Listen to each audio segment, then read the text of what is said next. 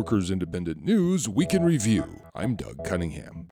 Senator Bernie Sanders introduced Medicare for All Wednesday, backed by 15 Democratic U.S. senators. Healthcare coverage for everyone in the country as a human right. Sanders says working families will be better off financially paying for Medicare for all than giving money to for-profit insurance companies that can literally nickel and dime us to death when we get sick. Under Medicare for All, the average American family will be much better off financially than under the current system because you will no longer be writing checks to private insurance companies. Melissa Johnson Camacho is a National Nurses United registered nurse. To me, it is immoral that anyone profits off another person's need for health care, and it is repugnant to me that this profit comes from denying care. I see the suffering and pain this causes every single day in the faces of my patients. Let's put an end to this immoral system that's putting profits before patients' needs.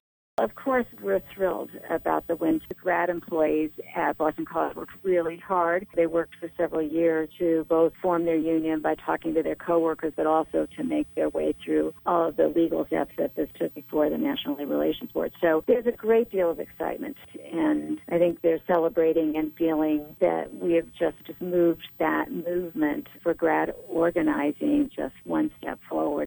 UAW Region 9A Director Julie Kushner talking about the union election win for Boston grad student workers. Kushner says these young workers are an inspiration for the future of the labor movement.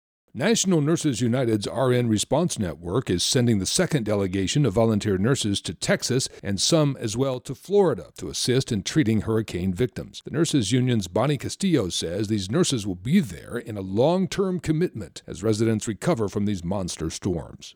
We don't do the search and rescue, but what we do is provide assistance in terms of the hands-on care in whatever capacity we can, the shelters, and then also we know that it's not going to be cleaned up in a week or a few weeks. What's happened here is going to require a commitment, and we are making that commitment to go beyond what typically happens. It's a bad law, and it's a bad deal for Iowans, and it's clearly a naked power grab on the part of the Koch brothers in the Republican legislature. Ken Sager, president of the AFL-CIO's Iowa Federation of Labor. Public sector unions in Iowa must start a recertification election process required by an anti-worker law passed by Republicans controlling Iowa's state legislature. Public unions must vote every 2 years to keep unions certified, and the unions must win 50% plus one of all union members, not just those who turn out to vote. Workers Independent News provided by Diversified Media Enterprises. I'm Doug Cunningham.